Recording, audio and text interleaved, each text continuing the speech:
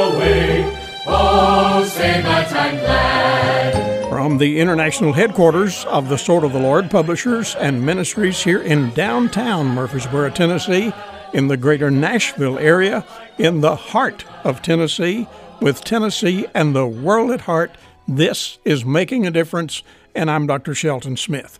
I'm delighted to welcome you today. It's Thursday, and we're thankful to the Lord for the privilege to be right here and that you have joined us today, and I hope you'll do so as often as you possibly can.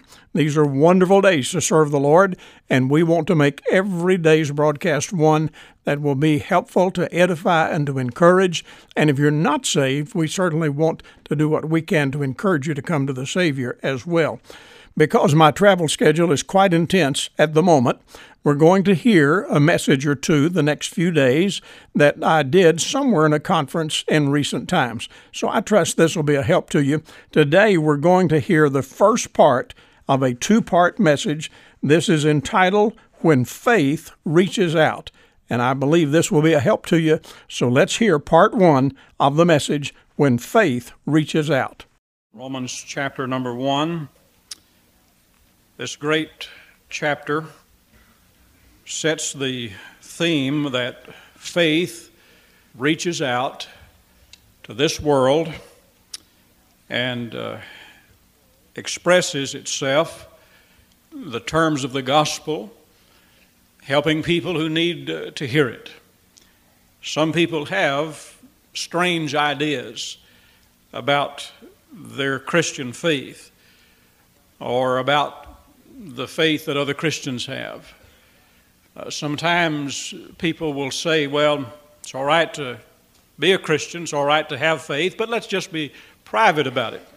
Let's just privatize our whole experience and keep it to ourselves. Well, there's certainly nothing wrong with having a very private faith. It is a private matter between us and the Lord and something that has to be settled there, and much of it has to be exercised there. But to privatize it and to not publicize it would only be half of the story. And so we cannot buy that unusual or strange or different idea that is presented by some when they say, well, just keep your faith to yourself and make it a very private experience. We have to do something more than that.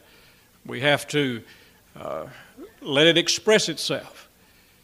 And then sometimes there are folks who, in thinking about their faith, they say, well, you know, faith ought to be a quiet and meditative experience, and whenever we come to church, let's just be very quiet and proper and meditative, and nothing wrong with having a quiet time. In fact, it is appropriate to do so, and there's nothing wrong with being meditative and worshipful in our relationship to the Lord. In fact, it is altogether proper to do so, but yet at the same time, it is not enough for us to do just that and to leave it there. If we are what we should be in our time of quiet with the Lord, then it will open up a whole new arena where we will not be quiet. The total of the Christian experience is not just to be quiet and meditative. That is one time, one segment, one opportunity, but it will always, when we have been quiet and meditative with the Lord, it will do something to open us up after a bit. Others have the strange idea that the Christian faith ought to be isolated to Sunday. Just make it that time. That's the holy day. That's the day that we ought to honor the Lord, they say, so let's do that. We'll put on our Sunday going to church clothes, and we'll go to church, and we'll do what we're supposed to do while we're there. And whenever we go home and we take off our Sunday going to church clothes and get our normal clothes back on, then we'll just be normal again. But we're not going to be this open Christian. Let's just isolate what we are to that little time that we go to church. Now, it's true that we ought to put our best foot forward, and it's true that we ought to make something special and a to-do about what Sunday is and the holy day, and it ought to be set aside in some special fashion unto the Lord. But whenever we have done that, It is only 1/7 of our week, and the other 6/7 of the week is a special opportunity for us as well to be the Christian that we ought to be. And when we understand the real dynamics of the Christian faith, cannot isolate being a Christian to just Sunday. It's a 7-day-a-week business to be a Christian. Also, sometimes people get the strange idea that the Christian faith ought to be an inexpensive matter and that it ought never to cost us anything. Well, you know, it's true that salvation is free.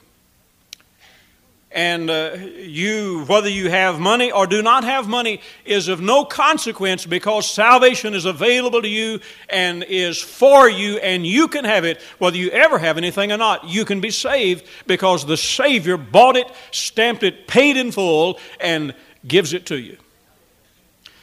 But at the same time, those of us who have experienced that free salvation, also we will discover pretty soon that sometimes it does cost something for us to be able to take the free message to the next port, to be able to get it carried forth and continued as it needs to be. It is something that we must take into account, that even though salvation is free, it may cost some sacrifice and some investment on our part to get it to the ears that need to hear it. The Christian faith is geared to reach out and to touch this world that is lost, spiritually lost, on its way to hell, dying, and upon death will immediately move into its eternal home, either heaven or hell. And this world, with its need, its tremendous need, hardly knowing itself what to do, needs to hear the message of the gospel. And the Christian faith is geared so as to reach out beyond ourselves so that the world may hear the wonderful story of the Savior, and that it too, one by one, may have the opportunity to be saved. This passage that we've read this morning offers us a description of faith that reaches out to the world. Let me show it to you in the verses. Verse number 8. He said, I thank God that your faith is spoken of throughout the whole world. Faith that is of the biblical kind of faith is a faith that makes news. He said, I thank God that your faith is spoken of throughout the whole world. Now, careful, sometimes we might be just a little bit, have a little false humility and say, well, you know, I really don't want anybody to talk about me. I really don't want anybody to notice what I'm doing for the Savior. I want to just kind of do what I do and hide it and not let anybody really see that I'm serving the Lord faithfully and that I'm being the witness and the testimony that I ought to be. And I really just want to kind of do that and let it not be noticed. Now let me repeat the verse again. He said, I thank my God that your faith is spoken of throughout the whole world. People everywhere were talking about the activity and the behavior and the testimony of the Christians here in this place. They were exhibiting the kind of a faith that was making news. Frankly, I think our faith ought to garner attention. It ought to be the kind of a worthy effort for the Lord that will gain the attention of someone. And so whenever we express our faith and the world takes notice and it makes news, I think we should, even as Paul, be thankful that other people are talking about what we are exhibiting. You know, a faith that makes news is an excited faith. And I believe if you're saved and if you know the Lord, you ought to be excited about it. Listen, when you stop and contemplate that you were born at a particular time, You have lived as long as you have lived now, and at some point in time, you have become aware of the fact that you are a sinner and that sinners need forgiveness, and sinners that are unforgiven go to hell. I mean, from America or Paraguay or any country of the world, sinners that are unforgiven do not go to heaven, but they go to hell. And when I consider that Jesus Christ came to this world, He lived, He died, He was buried, and paid the price for my salvation in His death upon the cross, and then He arose from the grave so that He could save me, you'll pardon me, but I just think I'm going to have to be a little excited about that. And you'll excuse me if I show a little enthusiasm whenever I get up to talk, or whenever I sit down with someone to talk to them about the commitment and the faith that I have and what they need to have and what can make the difference in their life. A faith that makes news is an excited faith. And not only is it an excited faith, but it's also an example faith. Now, we've seen a lot of things happen in the last few months by folks who did not handle their testimony very well and did not handle this business of being a Christian very well. And the news media always picks up on the bad eggs and the bad apples, and they go into a juggling act where, you watch them one at 6 o'clock and it's the bad eggs, and you watch them at 11 o'clock and it's the bad apples. And they make a big to-do. Anything that they can get that looks dark and dirty and dingy, that's the thing they want to specialize in. Everybody in this room knows somebody that if you stopped and thought about it, you'd have to say that person is a hypocrite. I mean, hypocrites are a dime a dozen. They're everywhere.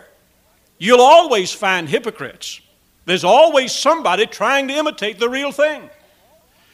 But the truth of the matter is, what the news media does not cover, and what we sometimes fail to notice, is that, sure enough, for all of those out there that are not being what they should be, there are some others who are the example faith, and whose faith is an example, and it is worthy of note, and it is worthy of the news, whether they ever talk about it on the news or not. It is the kind of thing that somebody whispers to another, and somebody says, have you noticed, did you see, have you heard about so-and-so? And that kind of thing gets passed from one person to another, and as happened here, their faith began to be spoken of throughout the entire known world.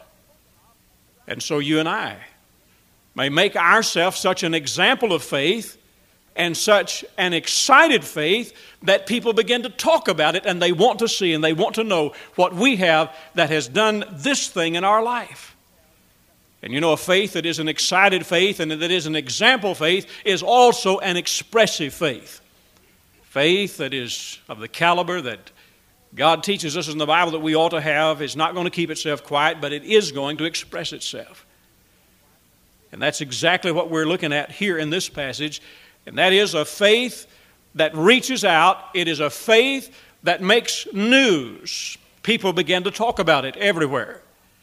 And then if you'll notice in verse number 9, you'll find also that this same kind of faith also produces something else. It is also a faith that prays. It is a faith that prays. He said, God is my witness that without ceasing I make mention of you always in my prayers. Now, his faith is the focal point of his life. He's thankful for the faith of these other brethren to whom he writes. And he said, I am spending a great deal of time making mention of you in my prayers. Well, dear friends, I'll have to interrupt right there. You're hearing the message entitled, When Faith Reaches Out. Now remember, friends, I love being on this broadcast every day, 5 days a week, and I love to hear from you, so do write me a note real soon. Dr. Shelton Smith at P.O. Box 1099, Murfreesboro, Tennessee, 37133. The email address is radio@swordoftheLord.com. Well, look, we'll look forward to being back here again tomorrow, so be sure to join me then. Until that time, God bless you, and have a good rest of the day.